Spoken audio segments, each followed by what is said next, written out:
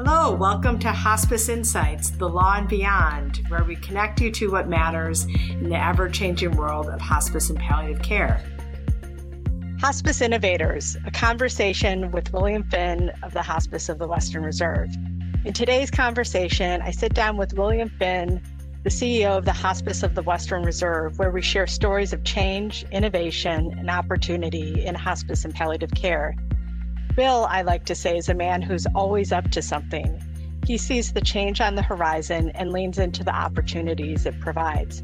During his tenure at Hospice of Western Reserve, he has expanded the depth and breadth of the organization through new partnerships, the development of new technologies, and better ways to deliver patient care.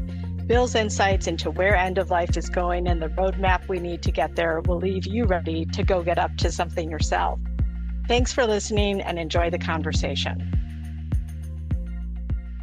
Well, welcome, Bill. I'm so glad to have you here. Thank you. Looking forward to it. Yeah, so I've known you for a long time. And as I said in the intro, I feel like you're always up to something. So every time I talk, I feel like there's a new initiative, and there's probably a bunch of stuff I don't even know that you're up to.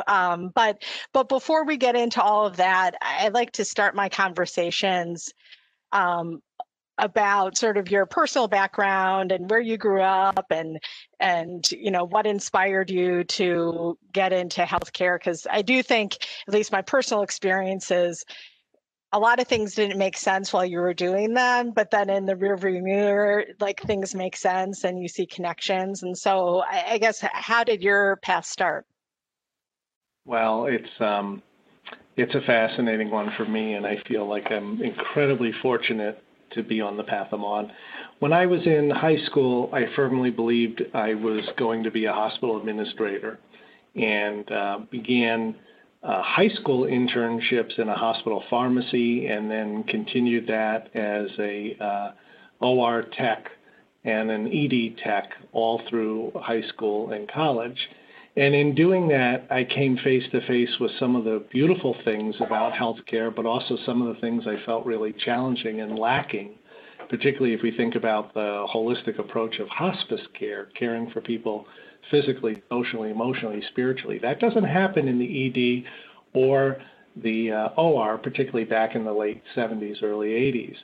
So I began this personal trek and started volunteering with a brand new hospice outside of New York City in Long Island, and also had some really fascinating experiences there.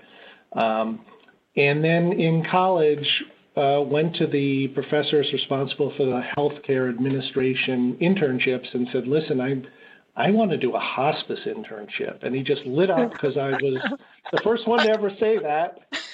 And fortunately enough, I was able to start my relationship with Hospice Buffalo when we had, maybe 16 patients and a very small crew, and wound up staying with Hospice Buffalo and spending the last, 8-10 years as CEO there, and left with, a $50 million organization and 600 patients a day, and then had the opportunity to come over to Hospice of the Western Reserve, which is one of those premier nonprofits in the country. We care for 1,200 patients a day in 9 counties, and have a very robust set of services to really meet the unique needs of patients wherever they are on their journey. So that's pretty insightful for a young fellow in New York to say, not only do I want to do healthcare administration in high school, I wanted to be a social psychologist. But anyway, I guess, what planted that seed with you? Were your parents in healthcare, or were you touched by something as a youngster, or what was it? Yeah, so it's always those, I guess now we call them social determinants. Yeah. For me, it was a number of things, including 5 family members that had health issues. And the most powerful one for me was my grandmother, who lived with us the last years of her life while she was on dialysis. She was one of the early recipients of some of the first hypertensive medications back in the 40s and 50s. And they worked, but they also blew out your kidneys. So her last 5 years of her life were really challenging. She essentially slept, went to dialysis, got dialysis, came home and slept. And we had these amazing discussions, me as a young teen, about what her life was. She was a great teacher, and she instilled this concept of quality of life being the paramount decision. And then she, at one point, met with her doctor, her priest, her attorney. She wanted to make sure what she was doing was not against her religion, and she decided to discontinue the dialysis because she was suffering. She had hepatitis. There was other things going on. And that was a really powerful event for me, where she took control of her life, including her death, and did that to really hold true to what was important to her. So, yeah, it's events like that that help put me on a path to not go down a traditional healthcare role, but to look at this brand new thing called hospice that was popping up and see that as an alternative and something that could really speak to me. What a gift, like, she was in your life. I mean, just in the gift of time that you had to have a relationship with her, but then, it's just remarkable the impact that people can have on our life, and in the sort of pay it forward concept of, like, and then the lives you touch and all of that is really interesting. So and as you said, I mean, Hospice of the Western Reserve is, one of the, as you said, one of the premier, one of the largest nonprofit hospices in the country, and I guess if you could expand upon the whole variety of different things you do, because one of the things I wanted to get to a bit later is, what are further opportunities upstream in healthcare? I mean, that's what we keep talking about. But I guess, what do your service lines look like now? And then I know you have this True North thing that you were telling me about. I mean, you're up to many things. So give us sort of a glimpse of all the different things you're doing. Sure. So on the traditional hospice side, we have a program that serves 9 counties now and continues to look at opportunities to expand the geographic service area. That's about 1,200 patients a day. We also have a standalone pediatric team, which is kind of unique, pediatric staff, pediatric team. And they're caring for about 25 kids a day. Half of those kids are actually straight palliative care, maybe 2/3, and then 1/3 is more traditional hospice. In addition to that, we have a home-based nurse practitioner palliative care program we call Navigator that has another 650 patients or so in it. That's worked out very well for us in that this really comes down to creating a trusting relationship where the patient understands how they can be in charge of their care, and that there's a good alignment between their care goals and what's happening to them. And that's one of the roles palliative care can play. So we find that about 78% of our patients in our pre-hospice palliative care make a conscious decision to come into hospice. And when they do, they come in on the median length of stay twice as early as our community hospital. So again, it's that trusting relationship where goals of care are driving what happens rather than a healthcare institution or a process driving. Yes. And we see that as being so important. In terms of other services, we are looking at, we're starting the serious illness program January 1st. We're one of the areas where the Medicare Advantage carve-in demo with CMMI will be taking place, so we're looking at how that impacts us as well. And then we're looking at the additive component of, since we're nonprofit, we don't have a return on shareholder value. We have a return on community value. So how do we speak to that? What do we do that every day someone could look at us and say, my gosh, that's such an important program because of what they do? So for us, that means that, being experts in grief and trauma, it also means that we have a a Western Reserve Grief Center that really is community-facing, and we do a lot of work with trauma-based loss, trauma-informed care. So those teen suicides, prom night car crashes, heart attacks at work, opiate overdoses. We're responding to all that trauma. We have contracts with Cleveland Public Schools, for example, to train the trainer around grief and loss. And then we're looking at advanced illness management, partnerships with different hospitals. We actually had the opportunity to work with one of our health systems here that had been a competitor, and they wanted to improve their quality of their hospice program and be more effective financially. So they came to us, and we have created a joint venture for them. So in addition to Hospice of the Western Reserve, we now have the standalone joint venture with that health system where we turnkey all the hospice and the palliative care, home-based palliative care for that system. So it was an innovative way of trying to deal with health systems needing to have some skin in the game and not simply wanting, in this case, to use a community partnership, if you would. So that joint venture has been up for well over a year now and has been quite successful. So, and then you have like even more ancillary, some of the analytics stuff that you were telling me about, and I think in moving towards, and I guess not-for-profit healthcare in general. I know you're very involved in the National I call it NIPI, but National Hospice or National Partnership for Hospice Innovation. There we go. And just, which is very focused on keeping not-for-profit hospice viable and thriving. And I know over the last couple of years, you have actually merged with some other hospices and then also perhaps provide resources to support not-for-profit hospices. So can you talk about that? Absolutely, Meg. So it is that multi-pronged approach. We're looking for merger and acquisition opportunities in a non-for-profit context.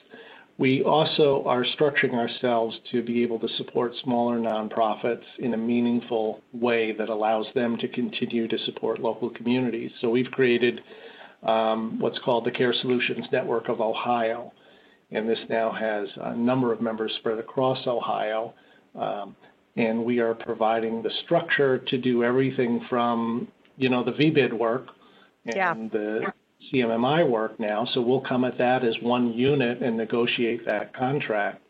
And it also has, from the Hospice of the Western Reserve, we've created a parent company called Care Solutions Network.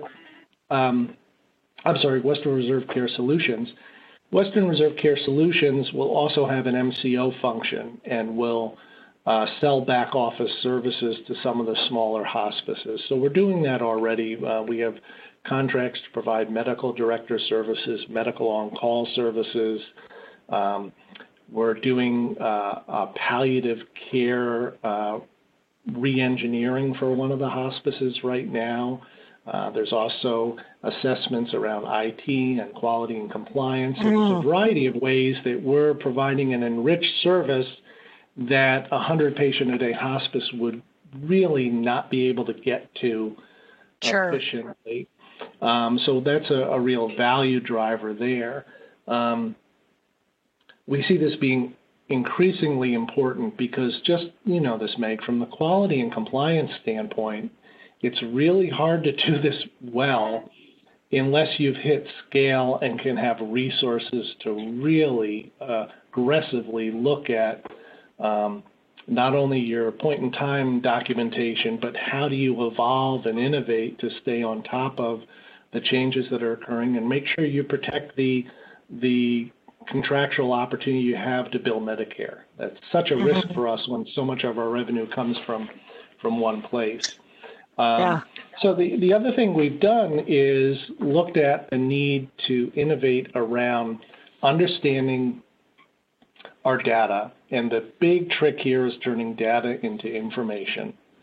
So what we've done, knowing the lack in most electronic health records, is developed a Microsoft Dynamics platform tool that we own the IP for, and we call it True North Analytics. And what's so unique about this is in real time, it reaches into the general ledger, it reaches into the payroll system, and it reaches into the electronic health record and pulls that into a data warehouse where we get some auto reporting, but we can also manipulate that data. So if I want to know, for example, how does my care in the last 7 days of life differ? If I want to know that by cancer type, or I want to know that by team, or even by a single nurse, that data is readily available and usable. We found that we did this for our own need, but a number of hospices have come to us saying, my God, this is where we need to be going. Yeah. We buy this from you. So we actually have a number of hospices contracted with us now that are buying True North Analytics and improving their ability to turn data into information and make real-time good decisions with this decision support tool. So that's really exciting. And then the other thing we're working on right now is, for lack of a better term, we're calling it a communication center. It will have a different name when it's done. But we wanted to be able to enhance the experience of the patient at all points in care. And as we've learned with COVID, we have to do an incredible job in virtual care. And that's certainly video, but it's also every phone call. How do we hit every phone call out of the park? How do we anticipate need? How do we use this incredible tool to further the goals of care? So the Communication Center is a $3 million project. It's a state-of-the-art center that's using a lot of machine learning to enhance our ability to improve care. This means that there's, for example, an active call history. You know, when you order a pizza from your neighborhood pizza place, they know when you ordered last, they know what toppings you got, they know that you want the delivery guy to go to the side door. It's simplistic, but that same type of mass customization has to be available for our care. No one wants to repeat their story time and again every time they call hospice for help. So this is going to integrate that. It's going to activate the screen, pop up based on phone number, that call. So you know who you're talking to right away. You know the last contact. You know what happened. You can ask if the medication got there and has it made a difference. It's that bringing the patient and the caregiving team closer together. And then it also has the ability for us to use machine learning. The computer will get smarter as more of these events occur, and it will help guide and direct what our intervention should look like. And then the other really cool thing is that we're taking a page from UPS and FedEx and using a very enhanced GPS tracking system. So when we get that call at 3 o'clock in the morning, we're able to look at a master map with the locations of all our staff that's out in the field, know who's where, how far along they are in their visit, and then we can do rerouting effectively and not interfere with what the nurse or the clinician's doing, but also get the fastest response time. And then it also ties in the ability for us to notify the patient and family, I'm 10 minutes out, I'm 5 minutes out, I'm in your driveway. And that gives a sense of relief and comfort, and it's just best customer service as well. So I think there's a lot of these things we see in other industries that we need to step up and innovate and bring into end-of-life care, and we're excited to be part of that. Yeah, wow. That is just really inspiring and very cool, and lots of thoughts floating in my head. But I guess first, how do you do all of this? I mean, right? Like, this is a giant operation, and each one of these is sort of its own mini business, right?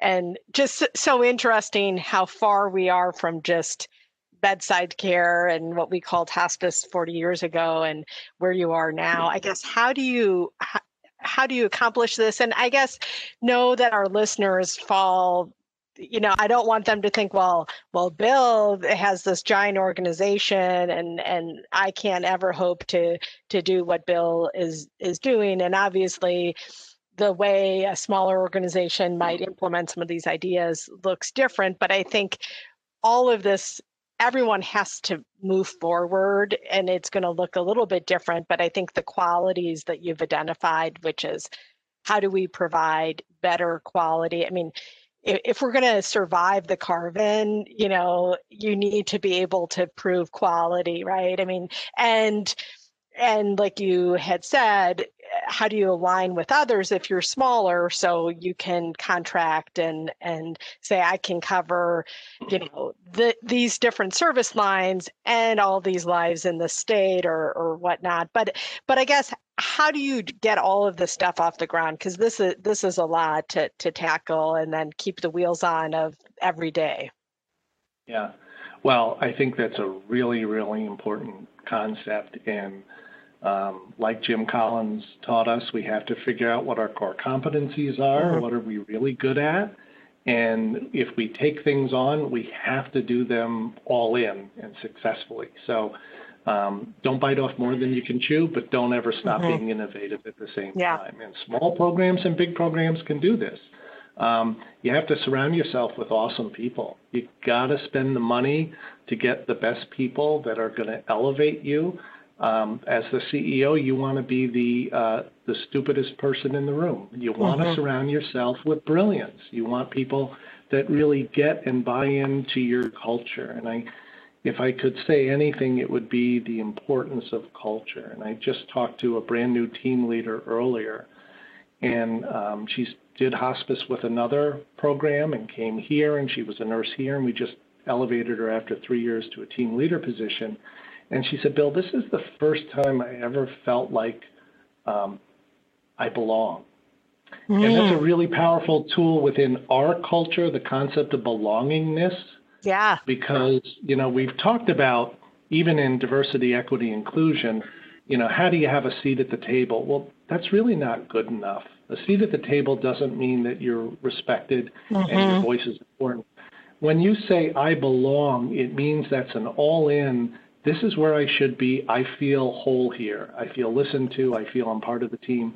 So that applies to any program. If you can surround yourself with the best talent possible, if you can create a culture that rewards teamwork, a real strong patient focus, and innovation and value creation, regardless of your size, you're going to be successful. And then I think because of the environment we're in, we are going to have to look at creating the partnerships and links that allow small and medium and large hospices not only to survive, but to thrive. And that's mm-hmm. going to happen. We have to drive down our cost per patient day. We're competing against hospices that don't do inpatient care, for example. I own 2 inpatient units. That creates a different cost basis for me than my for-profits that just contract with a nursing home, and the care is nothing like what we do in our own inpatient mm-hmm. units. So how do I constantly look at creating the synergies that drive down my cost of care, but at the same time improve mm-hmm. the patient outcomes, the patient satisfaction, and allow us to really provide something that puts us leaps and bounds above our competitors? Mm-hmm. Yeah, that I belong, I think you're exactly right, which is, I don't care what business you're running, that I think is incredibly important, because if people are really committed to the organization and then feel they can, voice their ideas, because great ideas are not just born by the CEO, it's born by all these other people who, and I guess, because it's, we always talk about what's sort of shiny or successful, but I guess in terms of giving perspective here, I'm sure there's things that you've done over your 30 plus years that didn't work. And I guess what has been like that didn't work? And as a leader, when do you make that call? Like this just isn't what I thought it was going to be, or like you said, this isn't sort of the core of what we can do well. And so tell me some of those stories too.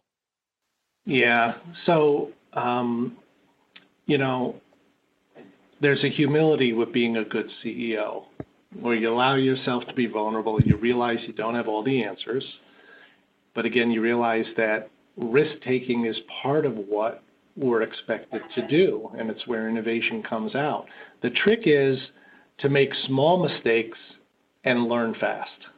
And if we can do that, if we can get to know quickly, we've done a good deed there. So there's been plenty of times, and I think what I've learned is idea generation is something I love doing.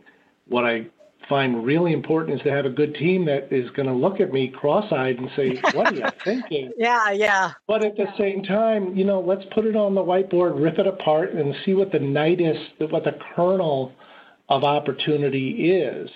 And that's where the joyfulness in this job comes in, that we can create something new that really will improve the experience for either our patients and families or our caregiving team, our staff. I start orientation for all our staff. I do the first 2 hours because it's so important for me that people hear we're all on the same page, that culture is the thing, it's our secret sauce. We actually use the phrase that our culture is our invisible architecture. It is the thing that defines who we are. So that buy-in has to occur from the first moment you walk into our organization. And it needs to be tangible, palpable, where you understand this is a different place to me. There's something special here. How do I become part of this, and how do I contribute in a meaningful way? So I also tell people that, I make more mistakes in a week than our team makes in a year. But we need to be generative. We need to be innovative. We need to be grounded in what's true and real to us and what our mission calls us to do. But we need to stretch our wings, particularly at this moment in time, and really ask those questions of what does our continuum look like when we see health systems, insurers that are all now actively, aggressively looking at home as the current and future place of care. Yes. That's our turf.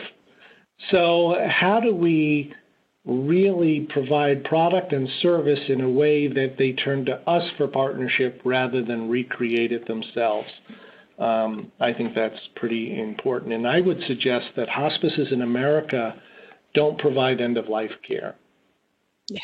What we do is help really ill people live incredibly well and be in charge of their care at home. And that isn't bound by 6 months or less. So in my mind, our systems contact people when their chronic illness is no longer stable. That's the beginning point of a transition that's going to take you to hospice care. But you're going to live for the 1, 3, 5 years of that journey. And I think our role is to be present during that journey. We're the best chance that patient has to make sure their goals of care stay aligned with what happens to them. And we hear lots of stories of people that have just incredible treatments and therapies done to them when it may not have really been what they were hoping for, but the system is really good at moving you through it. So I think we have a role that also speaks to our role in terms of community advocacy. How are we getting out there and in our communities being that voice for owning your care, for engaging, like La Crosse, Wisconsin, which is amazing. How do we all elevate and celebrate advanced directives? Yeah. How do we look at hospice not being a scary thing, but the best damn thing in the world to get me at home and keep me healthy as my health declines? Now, that's really what we're talking about. Absolutely. Well, which then brings to, I think, a question that I feel like more and more of our clients are talking about is everything you said, which is hospice. We're not limited by that model of care or that payment stream. I mean, right, the word hospice and all of that stuff, it's a construct from law, but your name is Hospice of the Western Reserve. And so I've been on the journey of many programs who have made the decision to take that out of their name, because I want to be, as you said, something bigger than that. I guess you have so much brand recognition. I mean, what are your thoughts on that? So we'd like to play both sides against the middle. We'd like to use our brand recognition and brand dominance, so we keep that Hospice of the Western Reserve. But you'll notice I said earlier that we have a parent company called Western Reserve Care Solutions. That's the program that steps out the partnerships with other hospices, the True North Analytics, the Advanced Illness Management, the Sudden Illness Program, all those types of things, the MCO-related stuff, that's all coming through the parent. So we've knowingly kept the hospice product identified the way the community knows it, but we've built onto that all the other services that are not specifically limited by the 6 months or less hospice definition. Yeah, I think a lot of nonprofits are thinking through their corporate structure, which has been largely fairly simple. Like, we are one entity and I run all my businesses through this one entity, as opposed to, I think, as we're getting broader, and I know there's folks out there that do adult daycare and are even considering perhaps doing child care and adult daycare together, because of the research supports that for dementia patients and children, that can be very helpful. And so as you continue to evolve, I think while it's the less sexy stuff of running a business, I think that it requires us to sort of step back and say, my structure and governance from 30 years ago probably isn't going to fit the bill, and rethinking that. And so I guess before we leave sort of the various things you put on the table, how would you define your culture? Because you said it is, the invisible shield, and so if you asked any employee, how do you think they would define your culture? So we do call it the invisible architecture. Oh, invisible architecture. A little different than shield. Yeah. That's okay. I would hope that our staff see our culture as one that celebrates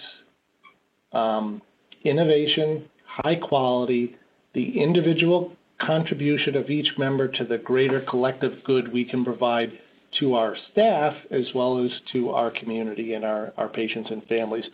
I think they would readily identify us as a high quality provider that essentially puts the patient and family at the center of every decision. And I would celebrate that. I think that's a great thing. So how do you stay connected to the core of because as a CEO of a large organization, you are not at the bedside of patients, and you're not even at IDT meetings. And so, but I think that's what brought you full circle to this work. And how do you stay grounded in the long days, the frustrations, all of that stuff? How do you get connected to what it is that you do in the lives that are, positively impacted by all the people that care for your patients? Yeah. Well, I would tell you, being at the bedside and be part of the IDT for me is really important. So I volunteer. And it's not uncommon for me to volunteer as an aide on a night shift at one of our inpatient units and work with our staff and be present with them. And at first they were really nervous and jerky about it. And the last time I did it, I walked in, and often the staff doesn't know I'm coming on that shift. I just show up in my scrubs. And the aide said, okay, you go start that postmortem. I'll be in there in a minute. So she was very comfortable with telling me what to do and how to do it. And the same thing with the IDG. I think that we have to stay close to who we are and what we do. So for me, it's a whole layering of activities that keep us close. So it's silly, but I send a note to everybody on their birthday. We do town hall meetings, and that's really important. It's, no more than 20 minutes of me telling them what's going on. The rest of it is all Q&A. And now in this time, we've been doing it virtually, and actually it's been hugely successful. Because they're smaller groups, people feel like it's more intimate, they can get their questions put out there. The aides love it. So that's something we're going to change. We're going to keep doing the mini virtual town halls as well as the other town halls. Again, I think it's starting orientation by being present with them and setting the stage for that. And we ask this of all our leaders, that you do something that demonstrates how you stay close to who we are. So our chief clinical officer, before COVID, once a month, she'd spend the day out in the field with a staff member. It keeps us close to what really is working, what's not working, what do we need to think about, and it keeps us real. I love that. That's really, really cool. So I guess as we come to a close here, you and I have talked about governance, and it's something that I've talked to a number of CEOs about, and we have this governance podcast series we've been doing because, as you can imagine, as a lawyer, I don't oftentimes talk to boards, but I usually am when something bad is happening, and so I see good boards in action. I see boards that struggle, but I think that obviously, as a community nonprofit, your board is incredibly important in terms of connecting you to the community. But I guess if we could sort of pivot to talking about, what does your board look like? What are the skills you look for in your board? Because it's not just like I gave you a bunch of money and so now I'm going to put you on my board. Like, tell me a little bit about your approach to that. And then I'd like to hear about how you connect them to the mission of the organization. Sure. So our board structure is changing. On January 1st, we will create our Hospice Foundation. So we'll pull off that function and have that be separate from the parent company board. Our parent company board has really been a strategy board, and to expect those same people to be a development board is hard. Yeah. Not everybody wants to be development. Not everybody's energized by that.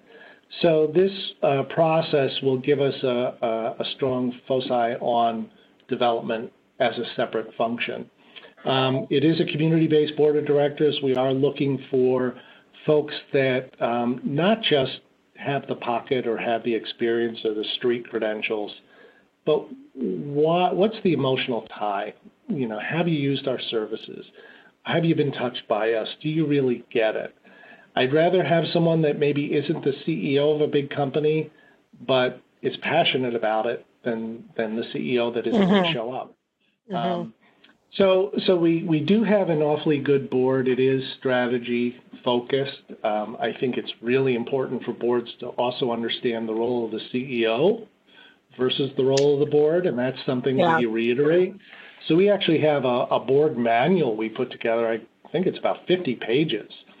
And it's part of the board orientation, but they're expected to know all the basics. Meg, from your perspective, the board has to know what their fiduciary is. They have to understand the basic tenets of Medicare reimbursement and what that means. So we do a lot of investment in our board. Every board member is assigned a mentor when they start. Oh, so cool. Someone will take them along. I have periodic calls with the board members to make sure they're coming along. And then it's creating the network and communication where they stay close, they want to stay close. So something that I picked up from my predecessor and built on, I do a Friday email that goes to our board members, and then the same email goes to our management team. And it's talking about where we are, where our census is, what's going on. Often it will have a link to an article or two that we feel is relevant to our environment. You know, the board shows up however many times a year for the board meeting. They get reading materials ahead of time. So you think about the points of contact. What do you have, 6, 8, 10, 12? Well, there's 52 weeks in a year. If I send out 1 or 2 articles, and if they take the time to read those, I've created a much more informed board member who Absolutely. has a depth and breadth of a very complex healthcare delivery system we have in America and our role in that.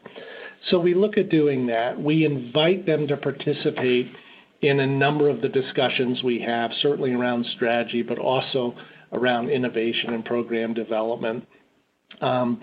We use videos a lot. So we also send out very short 1, 2, 3-minute videos to update board members, to update our staff. For the last 6 months, we've been doing a series of videos on resilience. And again, it's morphed. It started with me talking about this.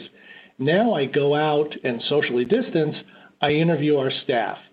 And that's been really powerful to have an aide tell you what they're doing to get through COVID and stay strong. To have a social worker do that, to have a volunteer do that, whoever it may be.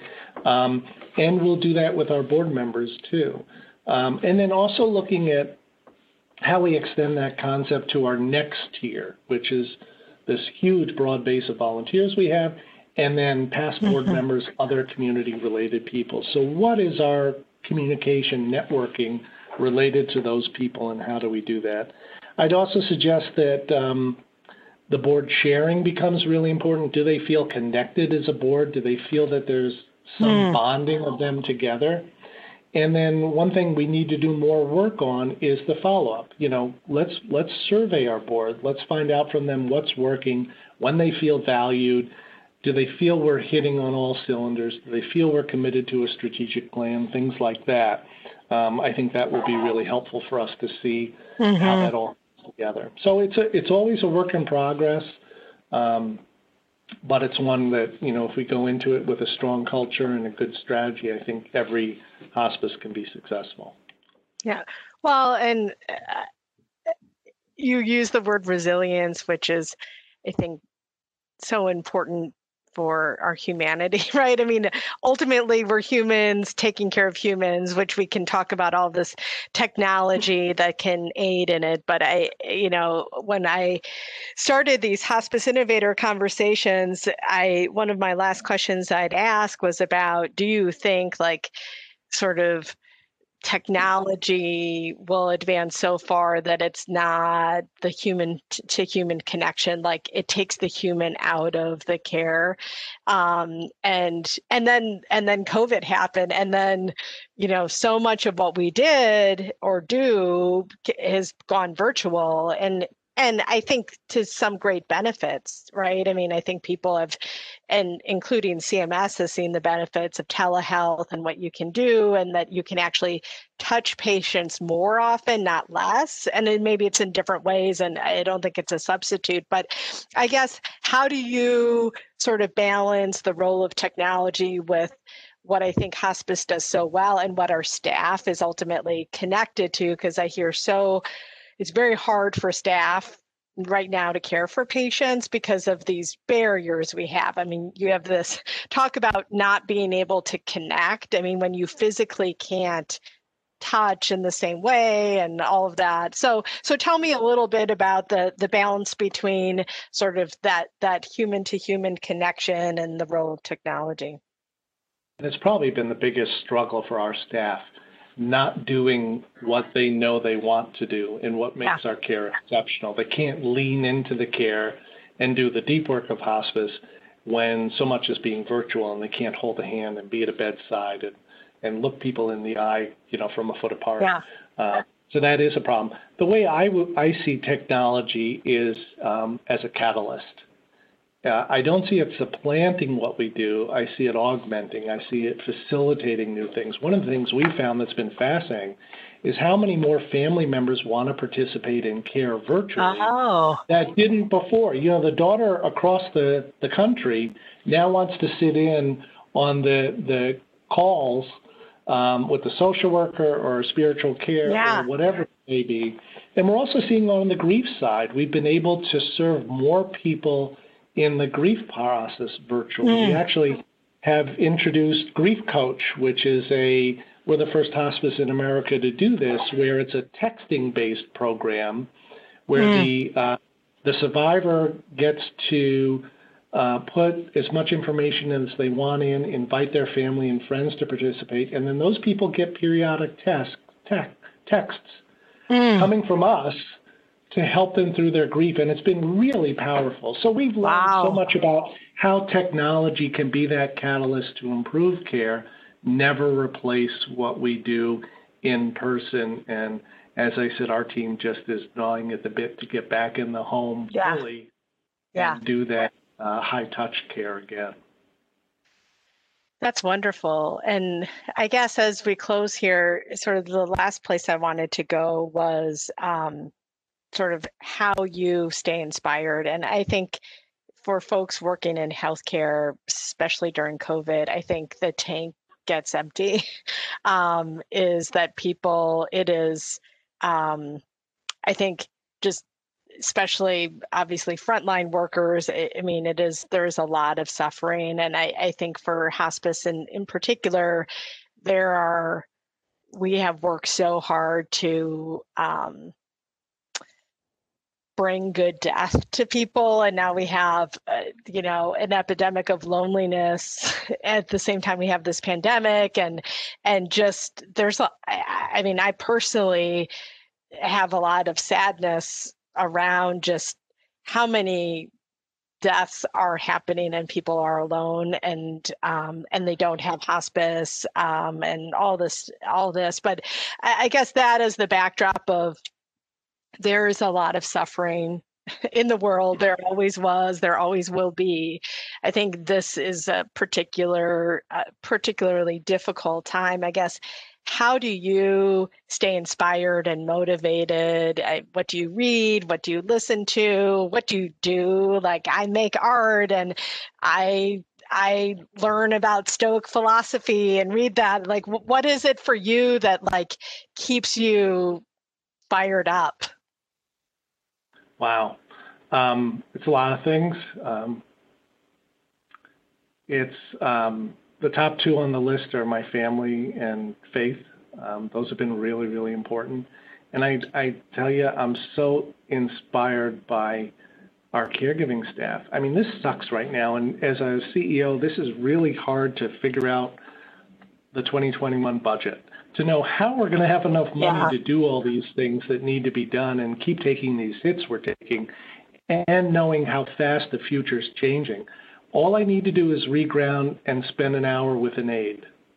And it all comes right back to focus about what this is about, what fills me back up and helps me realize my job is to make sure they can be incredibly successful and that they can be here 10 years from now. And what we've created doesn't ever get morphed into something that doesn't keep these core values in place. So I think there's a lot of change coming. I think it's up to the really good, high-quality hospices in America to hold their ground and make sure that whatever the morphing of healthcare delivery is, we don't lose this thing that Dame Cicely and so many others stood up and said, we need to do this because this is what the patient and family want. Yeah. And we can't lose that as we try and create the next thing.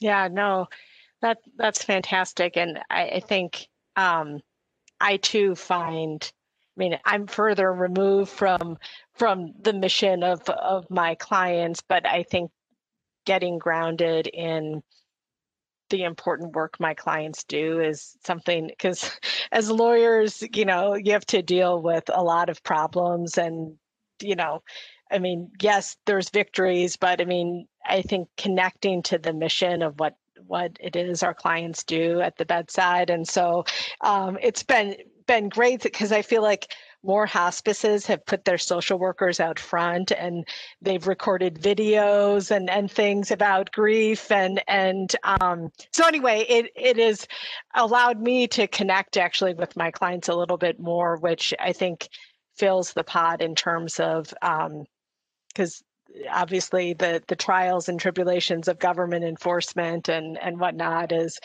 constantly with us. And so, well, this has been such a wonderful conversation, and you're such an inspiring leader who is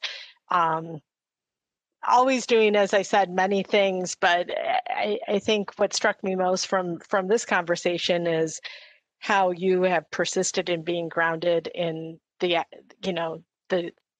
sort of boots on the ground work that it is that we do, because I think that that's the wellspring for so much of what you do, right? I mean, it's why you're a hospice CEO and not running Pepsi, right? Or, some other company, right? I mean, hospice people are, I think, of themselves unique. So thank you for sharing your insights and just deep wisdom in this area. I just know our listeners will really enjoy this conversation. So thank you. Thanks, Meg. I appreciate having the time to talk about this. Well, that is it for today's episode of Hospice Insights, The Law and Beyond. Thank you for joining the conversation. To subscribe to our podcast, visit our website